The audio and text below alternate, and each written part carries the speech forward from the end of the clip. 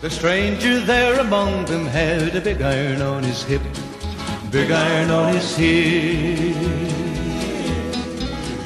Yeah, I didn't really do much like this week. I'm gonna do more the upcoming week. I've got a lot of things booked in, like Zoom calls.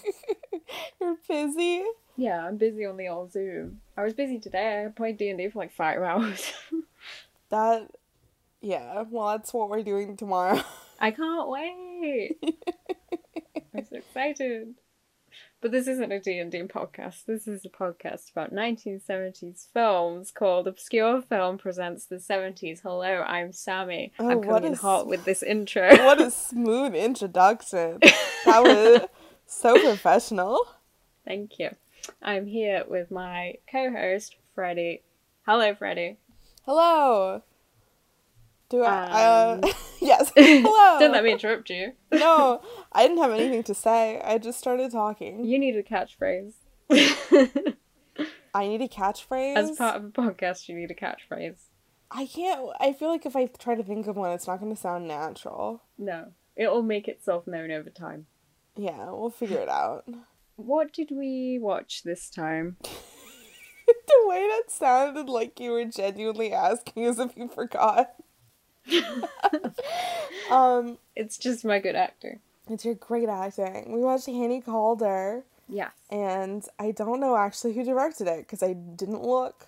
Burt Kennedy directed it. Burt Kennedy. Yeah, who also directed things I've never heard of. Like what?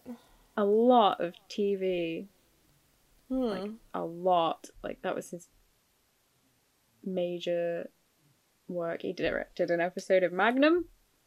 So I like this guy. And When you Google him, a picture of him with a hat comes up. Okay. That's pretty cool. He directed Support Your Local Sheriff, which I've seen bits of, and I keep meaning to finish it. He does. Have you seen that? I have not seen it. It does seem like he's done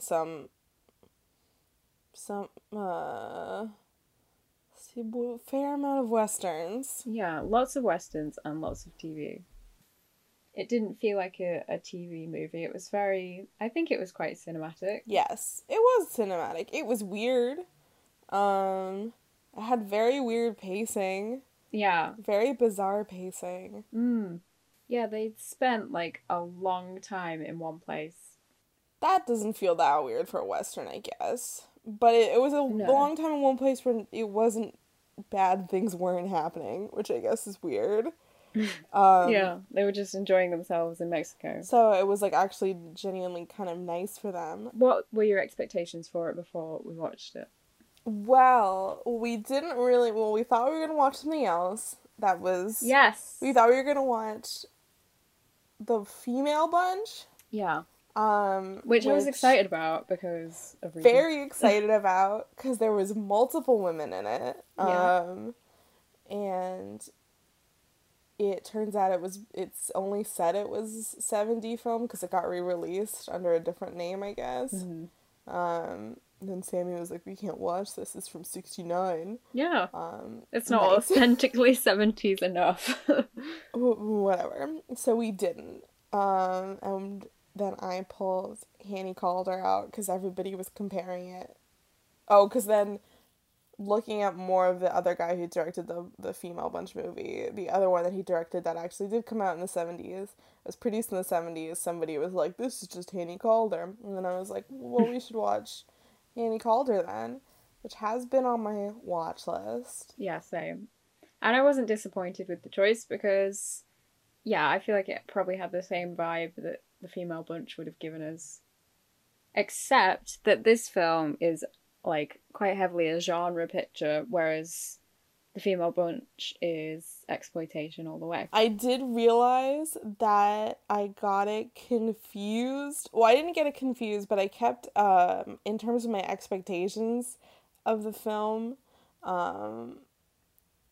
Raquel Welch is also in a movie, another Western with Jimmy Stewart and Dean Martin. Oh yeah. called Bandolero, which I also haven't seen, but I kept expecting her to show up in this outfit from that movie, so that was my I expectation. feel like I've That seen didn't that film. come true. That would have been cool. So I conflated those together. No, I've not I seen that think film. I don't know if I don't know. I've, I think I have I? expected more of her shooting people. Yeah, because of the poster where she's got her gun belt on. Yeah, I thought it was more of going to be her, uh, as like in the poster, she looks naked with her gun belt on, Yeah. and I just thought it was going to be her naked and shooting people, which I would have been cool. But She did do a lot of nude shooting though, but not as much. yeah, and I guess like not completely. She had a poncho on, Yeah. a modesty poncho. I was thinking that poncho looked really modern for the time because it had like a off-center neckline. And it wasn't just the way she was wearing it, it was like cut that way. Yeah. It is interesting. I don't know, this is not like probably not what we should start out with. I also need to open my bingo tab up. But I read actually about Raquel Welch after we watched this. Because I was thinking that like I guess I did know, you know about somebody, but I didn't really know that much about her. Yeah. Yeah, I wouldn't say I knew much about her either. I knew about her like in terms of what is it, Fantastic Voyage, seen that. Yeah. And the poster, the like 1,000 years BC. Shawshank Redemption. Yeah. I've never seen Shawshank Redemption. What? But I know the poster. Get that on your watch list ready. But so like I knew of her, and obviously I think like a lot of people thought she was hot. But it was interesting. It turns out that she never actually did nude scenes. Like No, yeah, it was she very only hidden. partial was nudity. nude. You never saw no toplessness. Like you mean like it's like a lot of exposed skin, like essentially, and Yeah. but never fully nude. Apparently, never fully nude, even when she was in Playboy. Wow. And Hugh Hefner had Lady. a really creepy quote being like, "But she didn't really need to do it," and I'm like, okay, gross. Good for her, but gross. Which was interesting. Not that I don't know. I guess I expect it because the whole thing is that to get her like a career, her and her agent who would become her husband, like were like, oh, we have to market you as a sex symbol, and that's how you'll get like a career.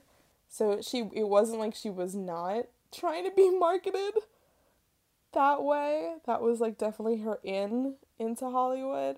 So then I was like, oh, it's interesting that she was like a definitive 70s sex symbol, but never was nude in any movies, as I feel like maybe kind of preconceived notion of her. Yeah. I think what she was doing was like creating the fantasy, wasn't she? Like putting the idea that she had been nude Yes. in people's minds. Yeah. And just like, making people kind of not guess but wonder. And then that's even more like sexy than just outright nudity. I read that she's very supportive of her gay fans. Oh, well, I love that.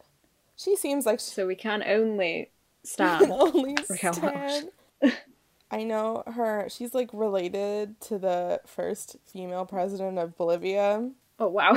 That's wild. When I read that, I was like, that's crazy. Yeah. I know she kept her first husband's last name because the agent / husband who was like, we're gonna turn you into a sex symbol, was also like, this is how to not typecast you as a Latinx actor, which was interesting. You've read a lot here. I read some. I read her GQ interview. She has a crush on Ryan Gosling. Oh yeah, I read that. But not really much about this movie. My expectations, I didn't really have any. I think because we decided to watch it very quickly. But also, I don't know how I first heard about the film or when. Like, it might have been because it was on somebody's, like, favourite films or favourite westerns list, or just because it's like, oh, a western that's got a central woman character, finally. Apparently it was, like, semi-remade as Jane Got a Gun. Huh. Like, they put a lot of the same plot elements into that, which I've seen, and I do not remember at all. I feel like Jane Got a Gun was probably very different, because, like, there's no way that the things that happened in Hanny Calder happened in that to the extent that they did, or the way that they were shown. Like, we haven't really described the plot. No. Of the film. So it's basically a like rape revenge story like that, which is pretty like common in exploitation movies. Yeah. So that's like its exploitation credentials. I think that's why I expected her to do a little more fighting, because I feel like sometimes it's like... It started as well with that bank robbery scene where right away we see some people get shot in a really violently bloody way, and it's like paint blood, it's the bright red, incredible blood. I love that though. I do love cheap I really blood. do. But I think I guess my only expectation is I thought it was going to be more of her shooting shit up, but despite that, like, the unfortunate part of films like this, though, especially old ones, is that you have to live through the nasty bits to be able to have a cool female character. Yeah, and they didn't, like, show it outright, but they showed a lot of really disturbing, long-held scenes where these three brothers, who all, are, like, really funny character actors. They are. It's one of them's Ernest Borgnine, and we were both like, "Oh, Mermaid Man," and then that happened. Yeah. Horrifying. And they're given power by the way that it's shot, and she's completely reduced to she's never, like, you never see her, like, I was surprised trauma in the sense that she's reacting to it. Yeah, it was good in the sense that, like, I expected it to be much worse. Yeah, but it was still pretty bad because, like, it was bad. How long it went on for. It was bad because it was really long, but it was good, like, in the fact that I thought it was gonna be a lot less discretionary. Which is because one of the long held shots was like this really long external wide shot, and it's of the house. It's weird that I expected that, because I expected it to be less discretionary. Whatever the word you just said was that I can't pronounce. I mean, I was worried about it. I was worried about it. But it's not that it's weird. But what's weird? It's not that it's weird that I was worried. What's weird is that I was also worried about it. I think the thing that was weird about the fact that I was worried is that I think that it's flipped so much to today, like how we show that shit, that I'm almost so much used to seeing it now in modern TV, like, fully and horribly, that I was like, you are right. Where, like, I wasn't even like, oh, this is, like, the classic 70s trope, they're gonna show it and it's gonna be horribly realistic. It's like, no, that's the shit I see on, like, HBO now. Yeah. Which is kind of depressing. True. But yeah. So that's weird. I was like, oh, my expectation actually didn't come from the genre. It came from just modern media, which is... Yeah. Just, okay, to all of modern stuff. That's why we're watching 70s films. On IMDb, like, with these three brothers, on IMDb, the poster that they've used is a really strange one, because, like, the story is separated into this A story of Hanny and then the B story of the brothers. It's like, we see quite long scenes of the brothers journeying, What is their actual goal? I think they're escaping. Weren't they going to rob another bank or something? But before they rob another bank, like they rob a bank in the beginning. They're getting chased. It's kind of unclear by who. I'm pretty sure they're either like bounty hunters or Pinkertons. Yeah. Somebody's paid a lot because there's a lot of them, and they're always sort of in the distance. And Yeah. then Right, Freddie, you have to make it clear here. You are like a Western expert. I. You know what you're talking about. I have to make it clear. Yeah. I'm a Western fan. You're a Western expert. Okay, I'm a Western expert. Yeah, so know that. I don't know how to explain my credentials. You don't need to explain. It's just like, it seemed very clear that you were. But like, the people need to know. I am.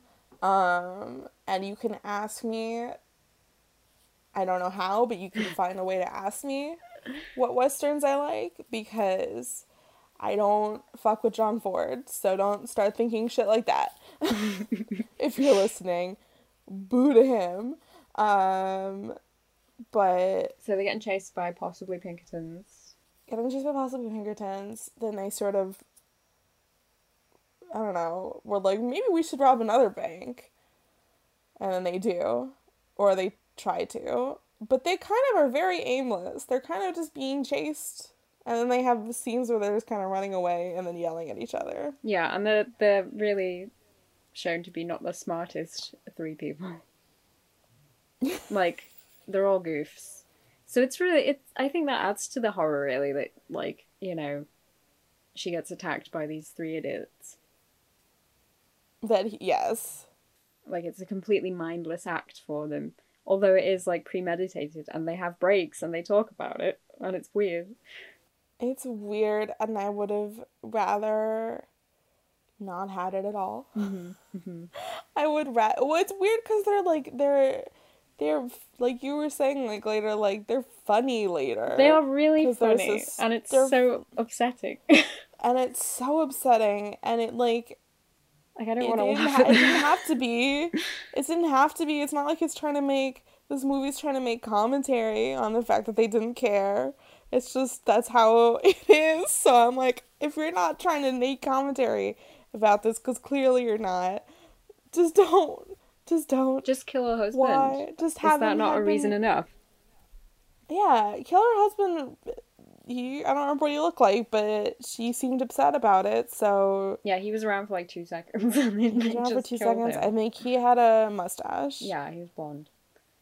So yeah, on IMDb, the poster is Hanny, like, sat wearing this, like, off-the-shoulder white dress with a little corset and these, like, knee-high boots, and the brothers are all around her. Like, they're not leching over her apart from Rufus, who's, like, leaning his little face on her. But she does look powerful, but why are they there? They look like her sidekicks. They do look like her sidekicks in that poster. I don't know, it looks like just a promotional image they took on set and were like... Yeah, make that into a poster. It looks cool, it has nothing to do with the story. She doesn't even wear that dress for that long. No. She doesn't wear many clothes for very long. She doesn't wear many clothes for very long, and I wanted to pose a question to moi? To our listeners. Oh, to the listeners. A question that came up during our viewing. So for the first part of the movie, after all the horrible shit happens, Mr. Robert Culp shows up, and he's a bounty hunter, and she basically tries to get him to teach her how to shoot, and he doesn't want to do it at first and doesn't care and starts, like, riding off, and she follows him on foot in her poncho, is not wearing anything else, and I was like, man, that's that she's been following him for, like, a while. It's clearly, like, a while. It seems like a couple days. Yeah. And And he won, and he has 2 horses, for the record. Like, he is a free horse, and I was like, man, that sucks that she's walking, like, barefoot, like, naked in the desert for, like, 3 days. And then you were like, it would be so much worse to ride Pussy out on a horse. And I wanted to know what other people thought about that, frankly. Because I don't know what's worse. Is walking 3 days naked, barefoot, worse? She had, like, little boot things on, like, weird little bags that her feet were wrapped in. But her toes were out, so they weren't good shoes. No. They weren't good feet bags. But I genuinely do want to know. I feel like people will say walking is easier, but, like, I feel like if you can overcome the pain, I don't know, maybe find a different way to sit. It just seems so uncomfortable. Like, it's uncomfortable enough to wear pants on a horse. Okay, well, it's fine to wear pants on a horse. You're just not good at horseback riding, I guess. How dare you? Weird. She didn't have pants for a very long time. Maybe half the movie. Was it half of them? I was like 1/3 of the movie. It made a really big deal when she did get pants. It did make a very big deal when she got pants. Like, she's walking about the town, the guy's like, oh, these pants are made for somebody bigger than you, you've got to go sit in the bath, and then she walks into a saloon, and an old guy's like, oh, that guy's built. Yes. Which was incredible. And then she goes and sits in the bath, and you get, like, a, cheesecakey scene. Where she stands up out of the bath, and she, like, slaps a little bum. She looked amazing, though, with the outfit that she ended up with. She like, did. Her little outlaw outfit. Unsurprising. I thought she was a great character. She was a great character. Not a lot of dialogue, but did she need it? No. I mean, it's weird because in some ways I would have liked more, even though I like characters that don't talk very much. Yeah. Because they're cool. But I think I would have liked more just because I wanted dialogue it to gives be... people agency. Yeah. I was like, I want her to do more things and say more things and know more about her. Yeah, because we didn't get any backstory whatsoever about her. No. She has no accent, for the record. Neither does Robert Culp either. What's his name? I think he was putting on, like, a little accent. But, like, she sounds so, like... She sounds like the way that, like, not ADR, but, like, the way that she talks is, like, so clear. Like, it's, like, actor voice. I think that's really interesting. It's, like, actor voice. I think it's really interesting, like, having no accent makes her into a mysterious character. You could project a lot of, fantasy elements onto that. It's not even that she has no accent. It's like I feel like there's post everybody having, like, the transatlantic accent, I feel like the basis in Hollywood becomes just, like, very clear, very blank, very, like, your voice sounds ADR every time you say anything kind of voice. Yeah. Or, like, generic, like, hot Ben Gazzara has voice. Personally, I would love to sound like that because I think it's cool and weird, but I feel like it probably has something just to do about how they recorded sound and about, like, how you articulate your vowels, but it makes it so... how you're taught to speak. It makes it so weird because it's just, like, she has a movie voice. It's just, like, she sounds like she's in a movie, and then people, like, are, like, around her, like, oh, Old West voice. And it's just weird. I didn't recognize Robert Culp right away because of his beard and his little specs. I did not. You said he looked like somebody, but now I can't remember. It was... Greg Kinnear. Yes. He looked exactly like Greg Kinnear. He liked Greg Kinnear. So where's the remake with Greg Kinnear? He was kind of an interesting character. He's, like, a polite bounty hunter. Yeah. I thought he was great. We were he was both great. comparing them to our not D&D, Red Dead characters. Oh, yes, our Red Dead Online, who are great. But yeah, he was interesting. His whole thing is like he pays for the funerals of the people out of his bounty, which is kind of nice. Yeah. Nice, interesting little character trait there. Yeah. Can't wait to live that for somebody. I could see how Tarantino got to like Django and Dr. King Schultz with that. Well, you know what's interesting is that's what I was thinking. Like after this, it has such strong Django and vibes. I love Django. I love Django too, but apparently, this was more of his inspiration for Kill Bill. Oh, yeah, well, yeah, Roaring Rampage of Revenge. Yeah, I can see that. yeah. And she has to, like, learn the way of the gun. And also Christopher Lee! Christopher Lee! We haven't talked about him. Yeah, that was really interesting though, because all the things about him were like just like Kill Bill, and I was like, but what about Django? Yeah. The scene reads so much more as that. Yeah, like when they have to, when he's teaching her to shoot and they're shooting that scarecrow on the beach. And then there's Christopher Lee, because he's the gun maker. Yeah, and he lives on the Mexican beach. This film was shot in Spain. With 5 children. Yeah. Nobody else. And an unseen wife. Yeah, I don't think she was alive. I thought she was and just not there. But, and they just She's out having cool gun adventures at the same time. I just thought they didn't want to hire another actress. Because, I mean, like, I guess it is a relatively cheaply made movie. Oh, yeah.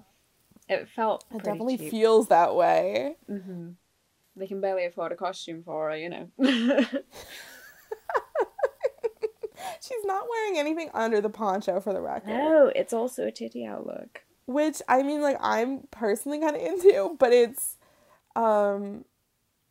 just really funny, because, like, every time she shoots somebody, she, like, rolls up her sleeve, and you get, like, a little hint of, like, side boob, and it's, like, so dangerously... Yeah. And some tummy. It's so dangerously close to, like, just, like, flying... Yeah. Off, and it's just so impractical for shooting people constantly that she has to like roll up and hold her sleeve in place. Yeah. Which it's just that's really funny. Where like her wearing no pants was just like what, but like I more appreciated like nice leather pants, full gun belt, hat, poncho, no shirt. Robert Culp didn't like. We were quite happy with his character. It seemed for the most part watching it because he didn't like. There wasn't much romance outwardly. He didn't really try anything on with her. He kind of like put her down a little bit. It was more her trying to pursue it, which was kind of interesting. Yeah, and he supported what she was doing, and then there was like a little bit of sprinkling of romance towards the end because you know she had to have some kind of greater connection to him or something. Well, she holds his hand, like she takes his hand and they have this That shot could of... be friendly. I mean, yeah, but it's Hold your hands not. with your friends. The sunset on the beach. Yeah. Totally platonic. And it was funny because they have a scene with like her playing with Christopher Lee's kids, and like Christopher Lee and what's his name? It was him playing with Tom, the kids. Tom? No, they do both. Oh yeah. That's the thing, is it swaps. That's what's interesting, is she's playing with the kids and they're watching her and looking at her like wistfully, and then yeah, I remember. And then like 2 scenes like in a montage later, it's her and Christopher Lee watching Robert play with the kids. And him being like, you wouldn't think that man could kill somebody, could you? Which was kind of interesting, because it was like, it's not just like, oh, motherhood. It was like, no, he's good. He's good with kids, and that's hot, too. Christopher Lee's just like men should be matchmaker. goods with kids. You're both nice people. So, that was kind of surprising. Yeah, he's very, I don't know, not mushy, but he is very kind of interesting. I do love a bounty hunter that's like shoots people but is kind of nice. Yeah, he was thoughtful, and he had like Has his own philosophies of what he was code. doing. He did have a code, but it wasn't like a really explicit die by the code type thing. No, he was, yeah. I would not have been like him and been so adamant to teach Hanny to shoot, though, in my opinion. I'd have been like, here's your fucking gun. Why? Why? Wouldn't you have spoken to her and been like, well, what happened to you? What? I would talk to her. I'm not saying that, but like, he takes, like, lets her walk on her bare feet Would for you 3 days. would you have put her on the horse right away? Yes. Okay. Of course. Yeah. Oh, I would have given her some pants. would have given her some pants. As well with Christopher Lee, because none of these characters had any backstory, I was projecting that Robert and Christopher had some kind of past relationship. That is very funny, but I see it. Like, I mean that in a sincere way. I think it could happen. Like, why not? They were both of a certain age. Christopher Lee's living by himself on the beach. I think his wife is there, but maybe she's sick and reclusive. Well, that would be really sad. It would be, wouldn't it? How does this movie end? Oh, there's a priest man Right, in yeah, black. the priest man. I found him really interesting, and I had a theory about him. I would love to hear it. I feel like we should explain him more Okay, first. yeah. When they're at Christopher Lee's beach house, Yeah. this man all in black turns up. He's got like a little short-brimmed Stetson on. He's got like a little string bow tie, and he's on a black horse. And he's a white guy with blue eyes and dark hair. And he doesn't say anything. Like, I think Christopher gives him a gun that he had made. And he's like, how long will this take? And he's like, 3 weeks. And then he gives him a look, and he's like, okay, 2 weeks. Oh, yeah. And then he leaves.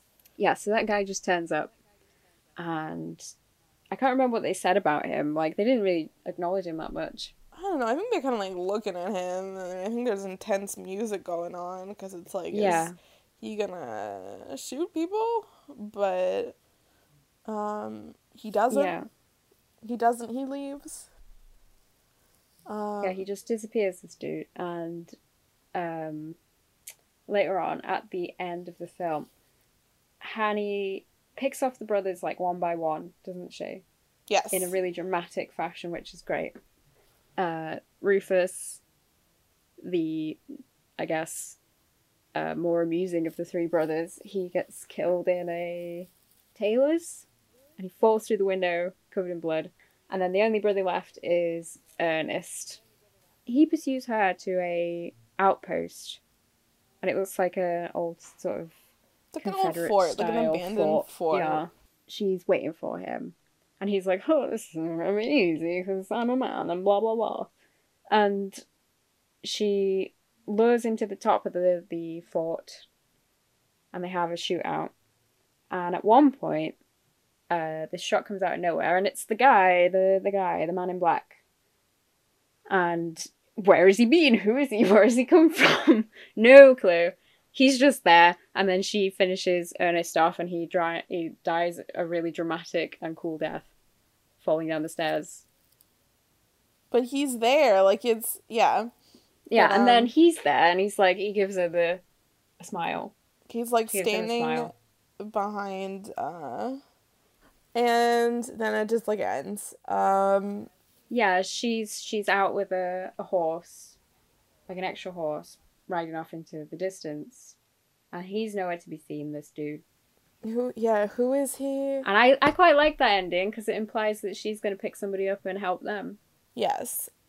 It was a good ending, but who is he? What's his point? It felt like he had a plot that got deleted. Yeah. Or just even a few lines or something. Because it's not even that mysterious, because he shows up, like, more than midway through the movie for the first time. So it's not like he's been there the whole time, watching her, like... Yeah, it's just like he's a customer of Christopher. Yeah, literally, and then he appears out of nowhere at the end. and I thought he was just gonna be, like, a mini bad. that they would have to get through. Oh, yeah. But no. Yeah. He just sort of... What's his beef with Ernest? Why is he at the completely empty fort that is outside of town? Yeah, is he following her? How did he get there so quickly? Is he following her? Was he even going in that direction? What's the point of him? So my theory, do you want my theory and then my research, or my research and then my theory? Theory, then your research. Okay, my theory. I mean, it doesn't entirely make sense because, like, he appears and Christopher gives him whatever, and then he appears at the end. But, like, based on the ending mainly, I was like, because of what's said about Hanny by other people, men specifically, they say, like, oh, Hanny wants to be a man. Yeah. I was like, this is, like, the internal sort of self that she has, or she's kind of, like, imagining herself to be. Yeah. And I was like, yes, Hanny Calder is a queer film now. I was so pleased with this. And I want it to be true. But it's not. I was like, she sees herself as, like, the gunslinger. Like, there's no establishment of this at all. Like, you don't see her reading anything or, you know. But she's, like, modelling herself on these men so much that it's, like, that's how she, you know, imagines herself. As she's finishing off Ernest, she's like, I'm summoning up this internal gunslinger. That makes sense, but why would she imagine somebody who's not as cool looking as her, in my opinion? I know, right? Like, that is a cool theory. My theory is that he was somebody and then his plot got cut. That's my theory. That's probably more logical it's very and true. Practical. I don't think she needs to rely on her inner voice. I think she knows. But there was so much of the inner voice, wasn't there? Like, all the weird Jedi voiceover that was Robert. Yeah, like, remember. Yeah, remember who you are, Simba. Shoot him again! Shoot him again! Okay, but what's the thing that you found out? Okay, so after, like, imagining this, and I still believe it, I'm going to stick with my theory, but after imagining that, I looked it up, and I found the actor is called Stephen Boyd, and his character is called the Preacher. Yeah. So, is he? Is he a preacher? But yeah, so Stephen Boyd was a Northern Irish actor, and I found on a fan site for him an interview with him. The way that they describe it is like he's a guardian angel for Hanny, which is interesting because of the guardian angel figure in Brewster, so we've got some connections with these films. Mm-hmm. And then a guardian angel that shows up twice. Yeah. Guardian angel who shows up to have some kind of monetary transaction. But yeah, so there was a quote from Stephen Boyd, and he says, "In Hollywood, if an actor plays a tiny part in a film just because he fancies the role, everyone thinks he's on the skids. I was offered such a part in Hanny Calder, 2 days' work playing a preacher. I said yes, and everyone thought I was mad. So I played it under the name Nefetz Diob, which is more or less my name spelled backwards." I love that. That is what a great. Realistic guy. I like that. That's great, and still explains nothing about his part. I know. He's just a preacher. He's just a guy. Just a preacher. But why? Very interesting that their theory is that he's a guardian angel. I don't think that's true, but that's cool. That's cool. Yeah, and there's nothing I like more in film than characters you can, like, project a whole very interesting story onto. That's fair. I like that because one of my favorite things in Red Dead Redemption 1 Yeehaw. is I don't even remember his name because he doesn't really have a name. What do they call the him? guy, the stranger. The stranger. This is a video games podcast now. Who, I won't spoil it. Should I spoil it? No, I won't. No, because we're not a games podcast. But that means I could spoil it because we're not a games podcast. Well, spoiler warning for Red Dead Redemption 1. No, I won't. But I think I can distill it down. But basically, he shows up. He's got a big hat on. He's wearing all black, like our man in Hanny Calder, and he'll talk to you, and say like weird cryptic things, implying that he knows you, and things like that, and knows bad things you did. Ooh. And then it all loops back around, and okay, spoiler, he's death, but and he knows where you're gonna die, because he stands on your grave, but he's very cool. I love that whole thing, and I'm sorry if you listen to this and are spoiled, because that was Yeah. I loved finding that out in Red Dead Redemption 1, which is a game that is as good as 2. Play it. He's also in Red Dead 2, isn't he? In the secret house in the swamp. I don't know, because I have. Did you get to that secret house? I have not, but I know exactly what you're talking about. Oh, it's so good. Now we're off track, but We aren't. We're talking about weird, mysterious strangers in cowboy-related true. media. and there's more. I don't feel think of course there's more. Like, it's would you say it was like a trope of cowboy media that there would be a mysterious stranger? the mysterious gunslinger. Yeah. Yeah. Man in Black is obviously a very. And what comes to mind for me is like Pale Rider. Yeah. Have you seen that? I think so. I don't remember. I know it. Where Clint Eastwood is like perhaps the angel of death. Yeah. No spoilers. Very good movie, but also very hard going. I don't think we've made it clear enough how much we both love cowboys. I don't think we have either. We just kind of got into the thing, which is good. And I hope But, we like, explained it well, but it's sort of hard to tell. I think we have, because we've gone through like what happens at the start, what happens in the middle, what happens at the end. Big cowboy fans. Huge cowboy fans. Huge cowboy fans. On, which didn't come up last time, but on our personalized bingos, which we trade with each other when we watch the movie, we both have a box, which should really be the free space, but it's not. You're all right. Cowboys, because that is an automatic boon for any movie. Absolutely. In our eyes. Absolutely. And yours is cowboy themes. Oh, yeah. Which I quite like. Because that allows for cowboys to appear in things that aren't explicitly Western. Yes, I do love a good cowboy theme. Oh, yeah. Love a good cowboy out of time. We're both cowboys out of time. But we've not run out of cowboys yet. Okay, so going into the bingo, how many did you get? Well, now I need to find it again. So Okay, you I'll can start. start. So I got 9.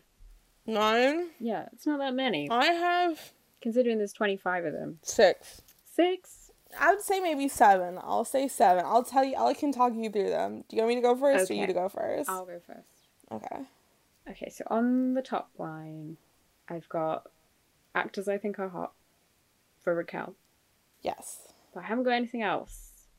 When I could put in magical realism because of my theory about the guy.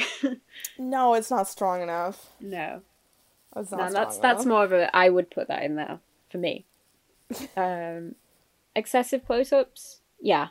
Excessive close-ups. They definitely happen, like, during the assault. Oh, well, that's a bad thing.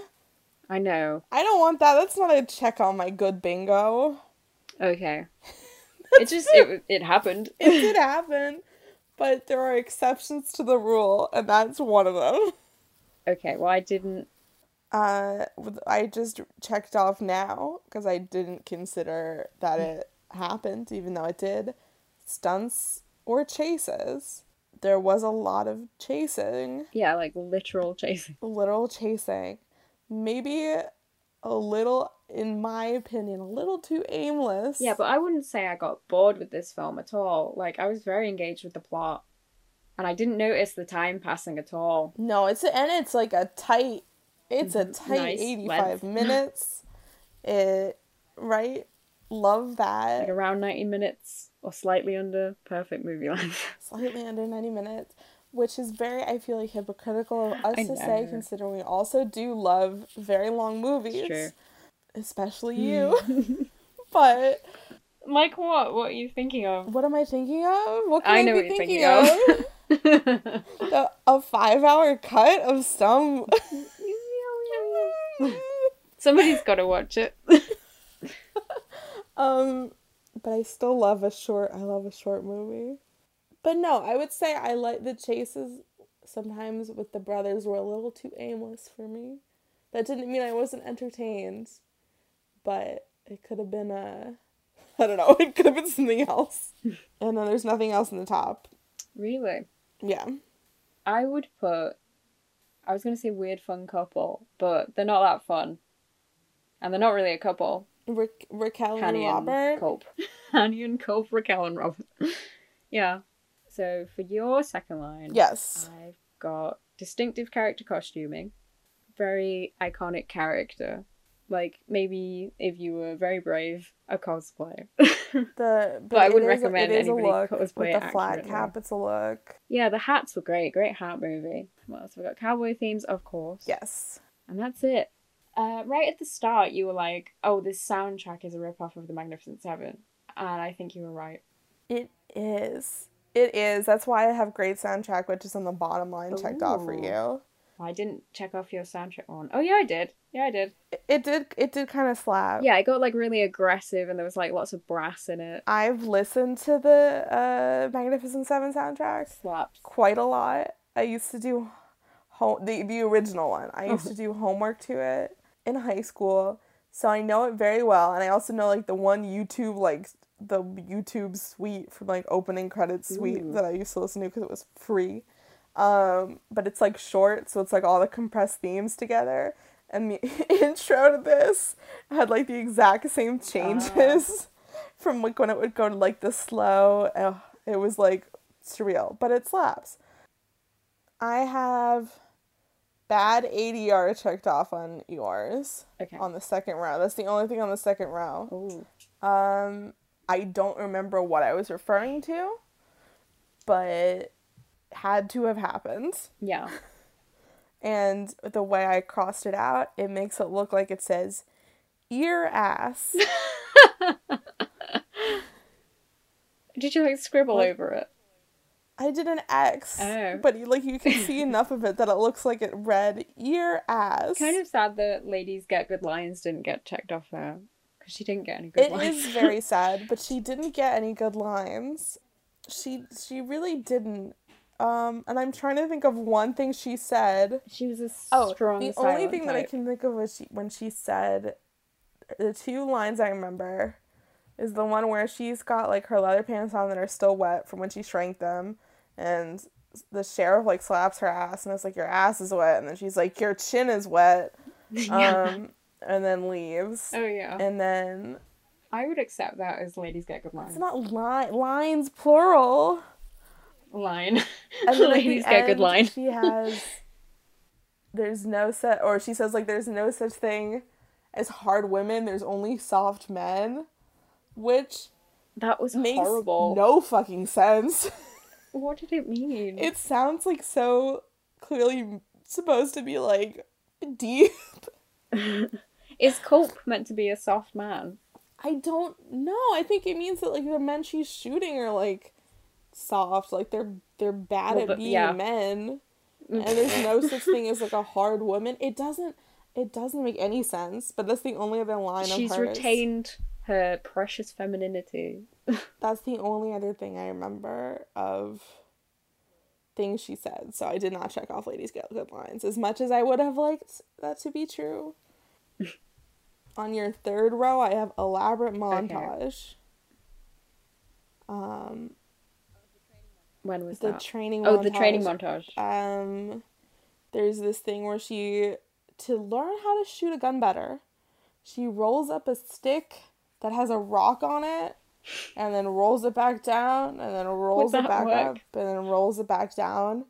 And I remember I was like, this clearly can't have any real purpose. And you're like, no, maybe like wrist strength. It might Or, be like, true. hand-eye coordination. And then I was like, I think they just needed something to cut in between. And you were like, I could just feel, like, you being dejected. Like, yeah. Probably. No, I wasn't dejected, but you're like, Well, I it's don't know. funny if you were. I'm trying to, like, see beneath the construction of this film, which, you know, they didn't really have that much going on with it. It was very sort of, this happens, this happens, this happens.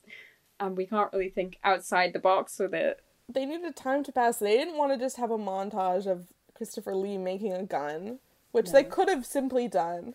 They could have done something- like her doing stretches, or running around, or riding horses, or like doing cool things. her sweating as she like rolls up the stick with the rock and then rolls it back down, and then And I the rock think it gets got bigger, bigger. but like not noticeably enough. I expected like a huge boulder. Yeah, me but too. and she'd be like super ripped. Like buff, like ripping it, like rolling it Like up. moon rock. Sarah Connor arm. Oh, that would be so cool. This movie had potential to be a lot, and it wasn't. That was my elaborate montage. I didn't check off your free space, but I start making up my own plot should be a given because clearly you already started to do that. Yep, I'm doing it now. There was no beautiful cars and there was like no night scenes. No, that was strange. They just were like, oh, it's night, let's go to bed. And then we didn't see them sleeping. That's fine. That's fine. Yeah, you don't have to show 'cause- people sleeping. That's boring. No, it's fine. 'Cause Although- it'd probably be, although you it's a couldn't see Western. it. Like, missed opportunity for a campfire little chat. That's true, but that's hard to light, Sammy. I recommended to you as well a film, didn't I? You That you should did. watch. That was very similar, if not better. And that was The Shooting Oh yeah. with Jack Nicholson and Warren Oates. That's got like an even sort of weirder vibe to it. And I think you'd really enjoy it. Anything else? That's your recommendation of films like this. Like this, well, for a more recent film, definitely like Slow West. Yeah. Maybe Jane Got a Gun, like, it went through a really weird production, didn't it? Like, they were unsure of whether it would be released, and then it did get released on Netflix. And I feel like watched it very recently. different vibe, but also somewhat, I'll just say related. Mm. Is I would say Damsel would be a good watch after Harry Potter. Yes! Oh, we both loved Damsel, didn't we? Damsel was so good. I would watch that again like 5 million times. Oh, it was so good. And she, Mia Wasikowska's character in that was, like, she was really the central character in more of a way than Hanny was in the movie named after herself. It was How rare is it that you do get a film named after a woman, though? Like, especially Westerns, well, I have Cowboys checked off in your box, obviously. of course. I have character looks amazing. Yeah, she did. Great soundtrack, I said. Character doesn't talk much. Yeah, that's like, you could blot that out completely. Surprise cameo, Christopher Lee. Yeah, we were both thrilled by his appearance. Very thrilled. He showed up, and because he has like a full beard at first, I was like, because you were like, Christopher Lee, and I was like, that's not him. His face isn't gaunt enough. And then I was like, oh. It was weird to see him, like, in modern dress. He was wearing flares, with a shortish beard, Weird. smiling, With the hat, with like the tanned. straw hat. wearing a little hat. Oh, it was very weird. Yeah, kind of against type for him. I read somewhere, and I could be wrong, but my sources tell me this was the only Western he was in, which I would believe, so that's why I Yeah. am believing it. I do believe it. I Because wish he'd name been in another. more. He would have been a really good villain, in He a would. Western, Yeah. but we'll never have that. R.I.P. So whatever. R.I.P. Although, bringing back dead celebrities. Yeah, bring him back as a CGI. No, don't do cosplay. that. Don't Do do it. that. Do it. Don't do. All that technology I love it. sucks. Okay, this is where we differ. Do you think bringing back celebrities? No, I mean it's really contentious, isn't it? Like the Galaxy adverts with Audrey Hepburn. That's so old now, which is kind of It's freaky. weird, and the That's like old. projected like James Dean film, which is going to be awful. That sounds horrible. But I like that sounds CGI de-aged horrid. actors. Oh, well, I like CGI de-aged actors. I think that's cool. There's many actors I'd like to CGI de-age for future projects if I become a famous director. Hell yeah! Elliot Gould #1, Oh, well, for you, number one for you. please. But yeah, like only do it if they gave some kind of consent to it. But it's so hard to gauge, though, in terms, because, like, can you imagine? They would have no conception of what this would be. Like, the actors they're talking about, James Dean would have no conception of what No, he would be, that's even true. if he did consent in some kind of way. But also, I think so I like CGI de-aging because whatever, that's stupid. It's your own face. That's enough reason to do it. Why not? Yeah. No, bringing back people is weird. I know Yeah, but Marlon Brando would consent to it because he CGI scanned his own head. he And it was did. like one of the last things he did before he died. Marlon Brando would consent to it. So bring back Marlon at least, but like everybody else, you're gonna have to check their will and see if it says like can be used after my death. I know. Well, there was CGI Peter Cushing in Star Wars. Yeah, and how would they have got I consent? don't know from him? how. But that's why I'm like Christopher Lee because I the know. Hammer film, It's the boys, but the boy. the Hammer Club, but I don't know. I don't know how that happened. Yeah, I'd have to read The about that. James Dean thing Don't like that makes at all. me so mad. It's just upsetting. The only thing I will say for like the Peter Cushing one is like, I guess what was it for Rogue One? It's like pre-existing Yeah. media that he actually was in. It's so weird to me to create new media around an actor that's dead. That no, you know what I mean? Like, you make new media about an actor that's dead, but like casting Don't an like actor manipulate that's them. dead. Oh, not just manipulate them, but I'm like, there are actors out here now. Yeah, get somebody else. there's Make a new character. So Give some many, people some jobs. so many little actors who will never have a job in their entire life. And it's very stressful to be like, let's replace them. Yeah, like these people are so iconic that we can only use them. Let somebody else be iconic.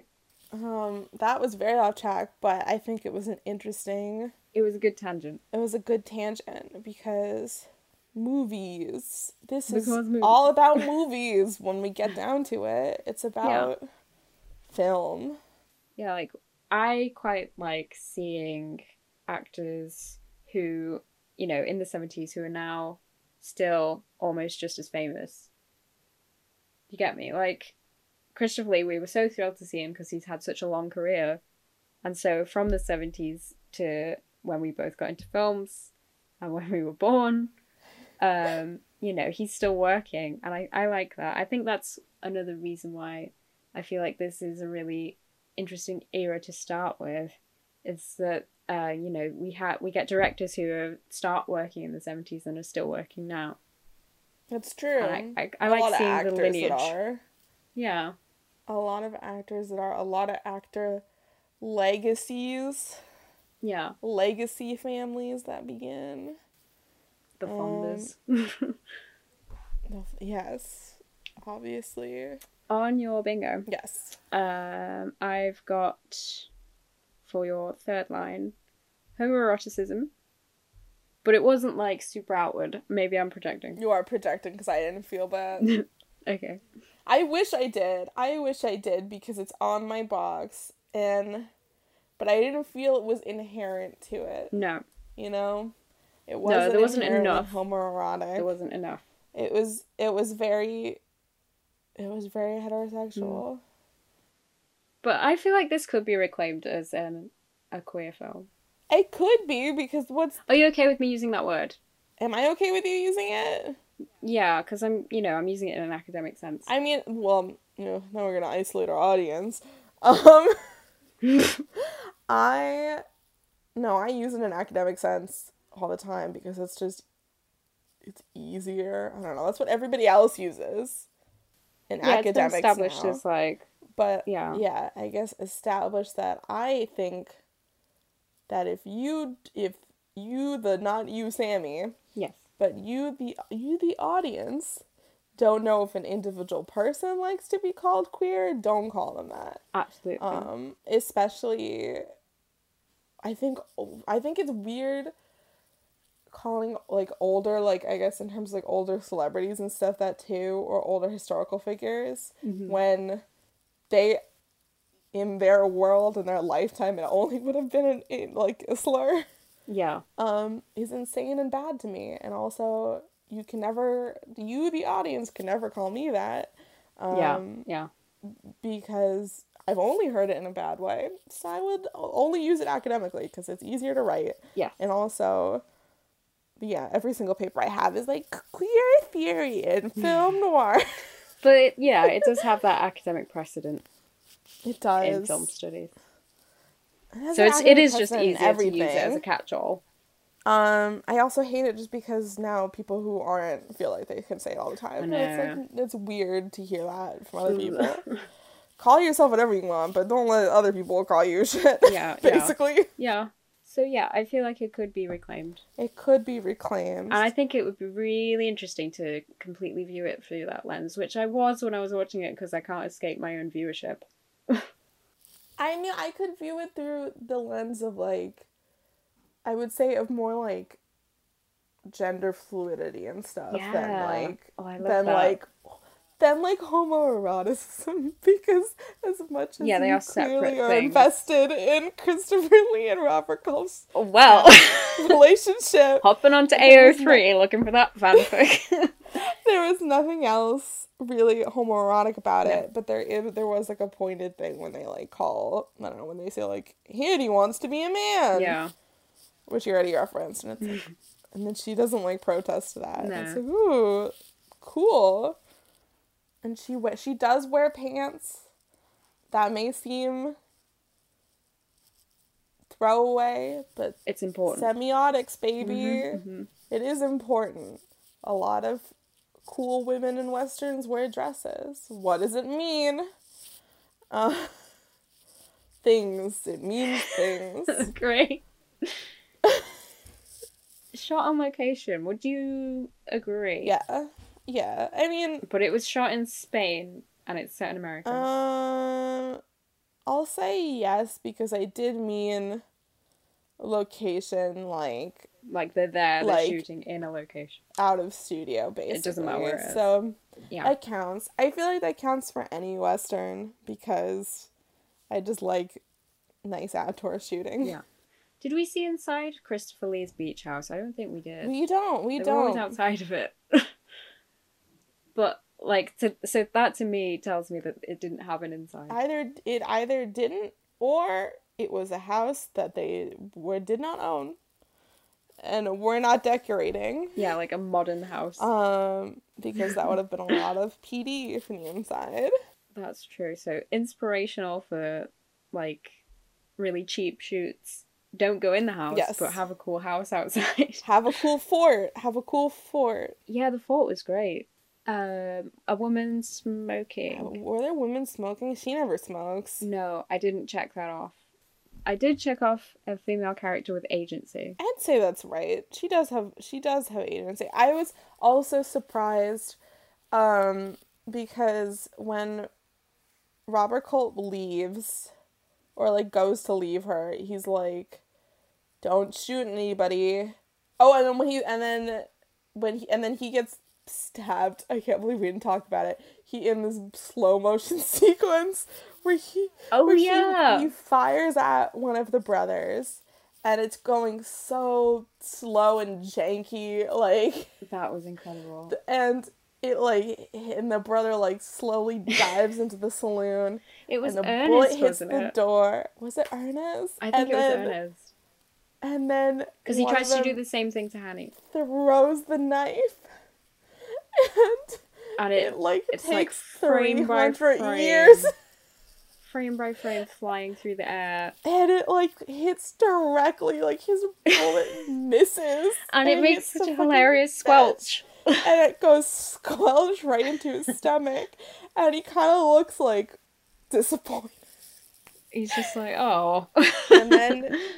And for a minute, it was weird because then he falls over, but then gets back up. And then I was like, for a minute, like, is he's he just leaving it okay? in there. But then he's not. No. He's not. He goes to the bed and before he dies, he tells Hanny, like, you're gonna change if you shoot somebody. Even though I've taught you, don't to really shoot. want to shoot them. Even though I've taught you to shoot. And Yeah, he just dies in bed. And Um, they're like, that's it. I would like to say that I think that's a shitty way to go in the Old Absolutely. West. To die by a knife to your stomach, there's a lot cooler ways to go out. But That's like a step up from getting a disease. yeah, I guess it's a good step up from that. But like, rather go out in some kind of fancy Shootout. gunfight. It was almost cool, but then it wasn't. That wasn't cool because they weren't even shooting him. They threw a slow knife at him, which he had so much time to get out of the way of. Even not in slow motion. It was so slow. But there was, like, his bullet, he shoots the bullet before, like, he has time, because he like, reacts waits. terribly. He reacts terribly. But basically, what's interesting, though, I guess, in terms of her agency, is that she does still shoot them. She doesn't have, that, like, She doesn't have any self-doubt about it. Oh no, I can't. He told me. She's just And like, I may have had feelings for him. yeah. And oh no, I'm worried that I might become somebody I dislike. And I'm unfeminine or something. She's like, no, fuck it. I'm gonna shoot them anyway because I meant to. Yeah. So I feel like agency works there because I really thought she was just gonna give up. Yeah. Which would have been a sucky movie. It would. But I feel like that's a very classic trope to be like, don't do this. It's my dying wish. And they're like, oh, now I'm gonna, I don't know, tie them up and turn them into jail and not actually kill them because... She did do the thing that he does, which is pay for the funeral there. That I did love. I think that's very cute. Yeah. That's a better way of, like, doing that whole, I'm gonna homage the person who taught me. That was very cool, because then I also assumed, like, oh, she's gonna be bounty hunter now. Yeah. But a cool bounty hunter who has a code. Hanny called her to when? Henny called her to when? So yeah, I've not got anything else on that line. I have nothing else on your line. I'm done with your bingo. I finished it. I've read it all. Oh, wow. You said it was weird, like, just now, but I did not check weird. I said it was what was weird. The movie? Yeah. Did I call the movie weird? Yeah, like, right at the start of this, you were like, oh, it was weird. And I didn't really feel it was super weird. I No, felt like I don't think it's weird it was more enough. of a genre piece. I don't think it's weird enough. No. There was nothing that really got me sort of blindsided. I don't know. It is pacing weird, but not in a way that I was like, Yeah. yeah. I don't have anything else. I have nothing. I'm not going to give it two protagonists either because No. it's Hanny's story. It is Hanny's story. I still think that's really, really, really unique, the film being named after her. That is true. I think they were trying to, like, set her up as some kind of man with no name character. They were, but they weren't trying hard enough. I don't know what their aims were with this film. I didn't do much research this time. I mostly fell into a spiral about reading about Raquel and her career, how she really wants to be a good actress, and people were like, you're not a good actress. They were wrong. I think she's good. They were wrong because I think she's good. Sammy thinks so. That was mostly where my search took me. Apparently the screenplay was rewritten by the director. The Hanny Calder screenplay? Yeah. I think by that, it means he probably took a lot out. Yes, that, I feel like that makes sense. And you can a little bit tell. Oh, it's a British Western film, I guess. It is British produced. That explains Christopher's presence. Which explains Christopher's presence. Okay. Monthly Film Bulletin described the film as a disappointing Western that was an uneasy course between parody and imitation, an unlikely amalgam of The Wild Bunch and 1 Million Years BC, with the odd nod to Myra Breckinridge, which I did not pick up.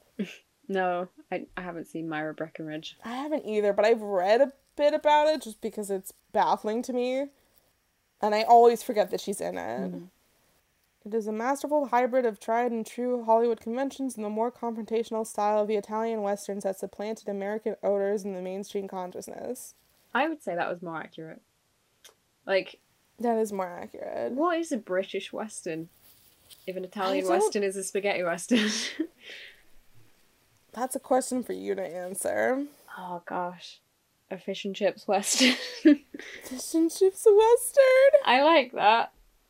Oh, I was apparently gonna call it a paella western because it was shot in Spain. no, but it's British production. Yeah.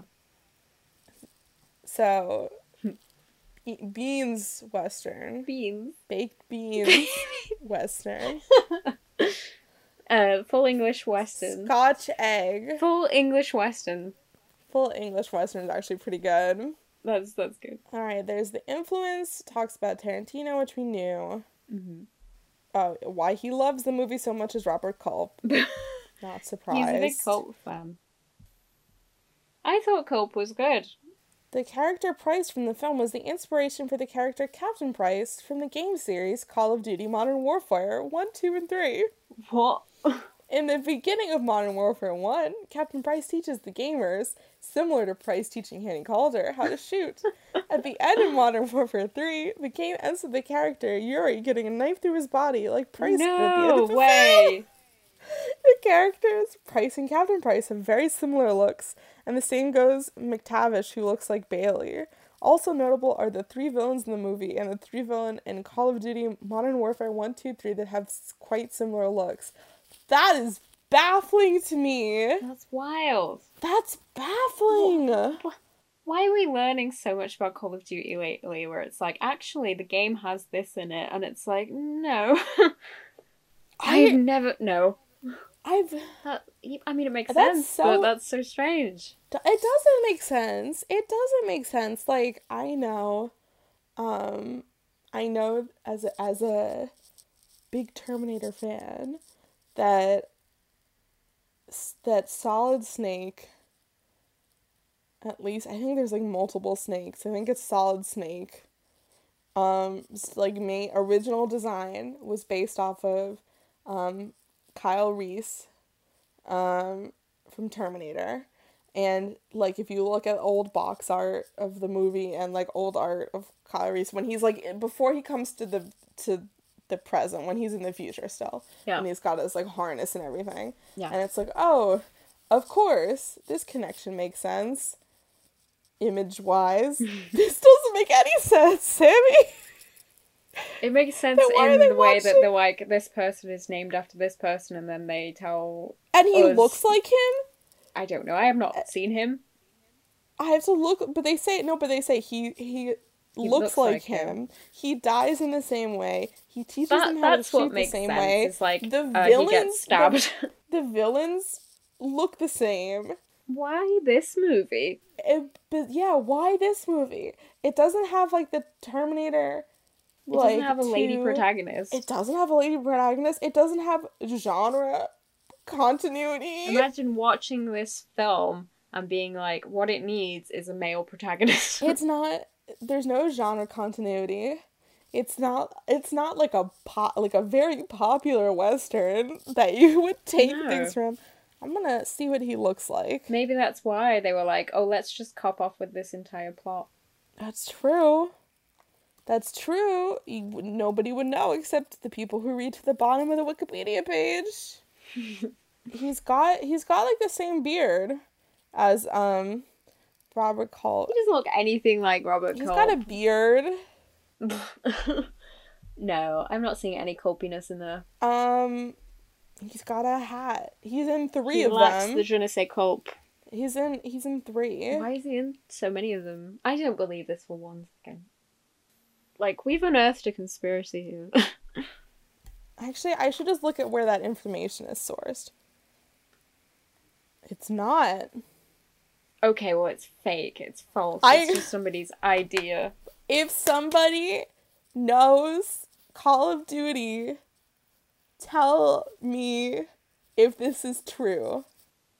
We're really reaching out to the listeners a lot in this episode, and I like that. Right now, I believe it's true. I don't. Because I don't know if I believe like the character model inspiration. Maybe the plot. But character. I do believe it because I feel like it's what you said. It's you put it together. It's like one of those things where it's like you watch something that's so low key and out, like, I mean, it's not like out of the public eye, but like so, you know, It's not what you would immediately think to watch. niche in a way Yeah. that if you took something from it, nobody would fucking know. Or, Yeah. like, it would be 20 people out of 100 that would know. Probably less than that. Yeah. If I'm doing You, real me, math. and this person.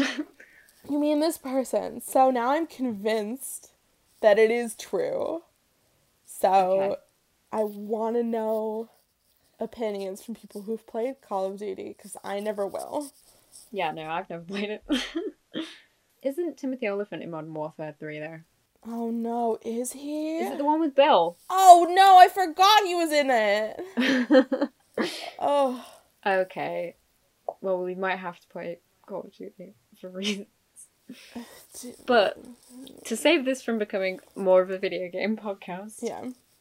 Again. this has been largely a video game podcast, but that's fine because Not it's all media. intentionally. I would like to share that I Googled Timothy Olyphant Call of Duty.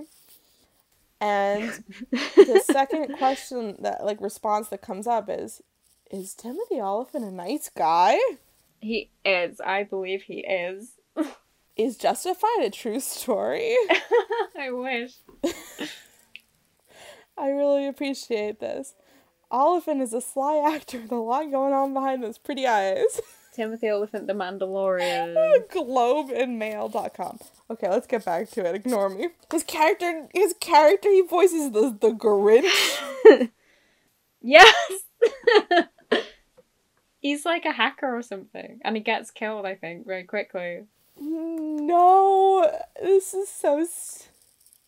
Okay, take us back on track. I'm getting distracted. Okay, so, like, at the end of the film, we were affronted by the use of the music, which was, like, 3 different songs playing at once for some reason. It felt very, like, accidental. It was horrible to listen to. But the guy sounded like Orville Peck. Well, it wasn't somebody. It was somebody. We're, like, huge Peck fans here. We're Peck heads. We are a big Peck So shout head. out to But Mr. no, Peck. but wasn't it somebody? It was somebody. I don't know. I remember looking up and then I was like, No, it was somebody because you went, oh, when the name came up. did I? You did. You had a moment of recognition. Bobby had But it was like the theme. It was like the theme from the beginning of the movie was just fighting so hard with him singing, and him singing had a track underneath it also that sounded nothing like the theme from the movie. And then at one point he fades out and then just comes back stronger. It's like he walked out of the room and then walked back in. Scream over. Something I appreciated in the beginning because I thought it was funny. So the opening titles are... They were great. They were good, but the thing that I thought was funny about it is that they have, like, so an illustration of Hanny. And then they kind of, like, move the picture around in every single way possible. Yeah, they only had the one. Because they only had the one, which I thought was hilarious, because they were trying to get as much mileage out of, like, their one piece of, like, artwork they had commissioned. Changing colours, basically. moving it over here. And, like, no, I love, like, the way that it moves and the color changing. I feel like that is so quintessential. But, like, it was so funny that it was, like, the singular picture. Like, not even for the other characters did they get an illustration. Yeah. And not even did she have another one. I It's know. just the one. And then would, like, zoom in and zoom out on it. Such a cheaply made film by the sounds of things. I was so cheaply made. Not even by the sounds of things, by the appearance of things. Yeah, by the appearance of things. I feel like there are cheap movies that you can't tell are cheap. This one you can. Yeah. But, you know, that's inspiring. I always think it's inspiring. That's fine. Well, yeah. Although I would love to make a cheap movie that looks not cheap, but we'll see. Yes. We'll definitely see. Love to push it to the other direction. Okay, so what did we learn about the 70s from this film? I guess was this our first genre period piece of the 70s? Yes. Our first thing that would indirectly tell us about the 70s? Yeah, because Brewster was, like, really unusual, and Husbands was really indie. Yeah, but both of them were, like, present day. Yeah. Yes. This is not, obviously. If you did not get that now, we either have been doing a bad job or you're bad at listening. This was sometime. I don't even know when. I couldn't tell you. Cowboy times. There's distinct periods in cowboy times, though. You know? Yeah. There's... But, like... Well, when was it then, do you think? Well, here, I'll tell you something. I'm very bad with dates, so I can't remember years, anything. But I feel like Pre-Civil War or post-Civil War? Definitely post-Civil War. Definitely post. Abandoned thought. I'd say most Westerns kind of get chopped up into a couple different time periods. And I would say they're, like, either immediately after Civil War, or it's like Civil War, but usually if it's Civil War, it's a Civil War movie. It's not really a Western. You get the post-Civil War movie, which is usually, like, anything about any cowboys that usually were in the Confederacy, because there's a lot of Confederate cowboys who are, like, pissed off during the whole Reconstruction period. And, you know, sucks to be them. I don't care. But that is, like, that is... Yep. But so that there's the, like, yeah, there's the genre of, like, post-Civil War, Reconstruction, people going through it. There's, like, the middle point, which is, like, height of cowboy, you're not thinking it, but the Civil War feels long ago, and it doesn't feel like the cowboy period's gonna end. Maybe I'll call that, like, I would say it was solidly in the middle gold of that rush, point. maybe. Not even if it really is the gold rush, but that is what I'm calling it. Metaphorically, the gold rush. And then you have... They were, like, settlers, weren't they? Like, Hanny and her husband. I guess. They had, like, a little They had, like, a little homestead. They were homesteaders with absolutely barren... land with no animals, so couldn't have been doing very well. They had a corral, but no animals. And then you get the last, like, a big period, I'd say, is where my favorite movie, Butch Cassidy, comes in, but also the video game Red Dead Redemption 1, and a lot of other media that I can't think of now. Iconic pieces of cowboy media. Which is, like, the end of the West, basically, and the beginning of, Yeah. And there's no call for cowboys anymore. This town ain't big enough. And the beginning of, like... And then you get into the like, neo-westerns. industrial revolution spread west. And that's, like, I feel like the three periods. So I guess, in terms of that, it's probably definitely the middle one. But I don't think it was the middle one intentionally. I think they just did not want to focus on anything else, and that's fine. Yeah. There wasn't, like, much wider establishment of, like, what the town is there for. Like, is the town there because there's a mine, or it was just, like, there's a town, and there's a homestead, and there's Mexico. I guess. So I guess they were probably in California? Yeah. Question mark. What did we learn about the 70s? Yeah, because that would be difficult in a film that is not set in the 70s itself. But the film itself is going to teach us something about it. I feel like that's true, but I guess you could still gain a lot from a film that's not about the 70s, that's made in the 70s, because it still reflects on the period. 70s Westerns are very different than, like, 40s Westerns, obviously. Not just from technology. It was shot in Panavision, wasn't it? I think so. Which is, you know, most Westerns are shot on the widest scale possible, aren't they? For those beautiful sweeping vistas. Yeah. And I didn't think we got a lot of that in this film. So I think in the 70s, what it sort of told me about the 70s is that films were trying to sort of shift into the more personal scale. Even something as cheaply made, like a cheaply made genre picture. Yeah. I hate to think of, you know, producers being like, oh, we're gonna make this film about ladies to get the lady money in the cinemas.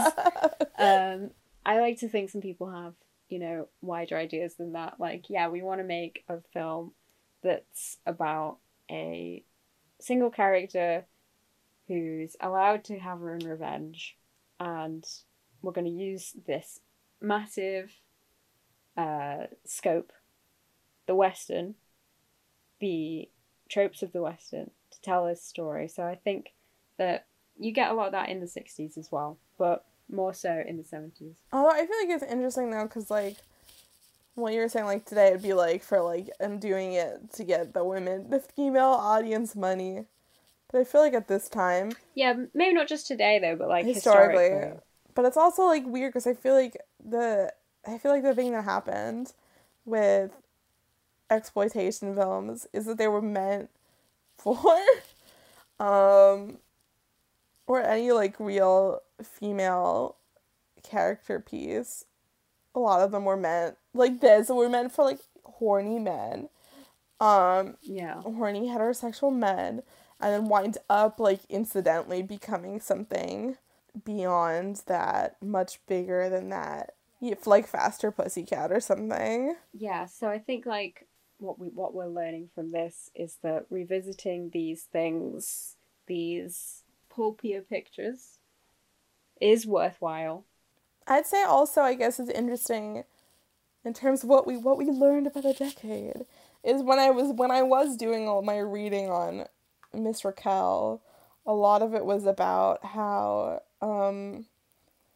she was like one of the definitive transitions into like the new 70s sex symbol from the like blonde bombshell, which was kind of interesting because you don't like in terms of women as like iconography of a decade, which is, you know, a consistent thing, I guess, in terms of, you know, just, you know, in fashion and beauty standards and whatever.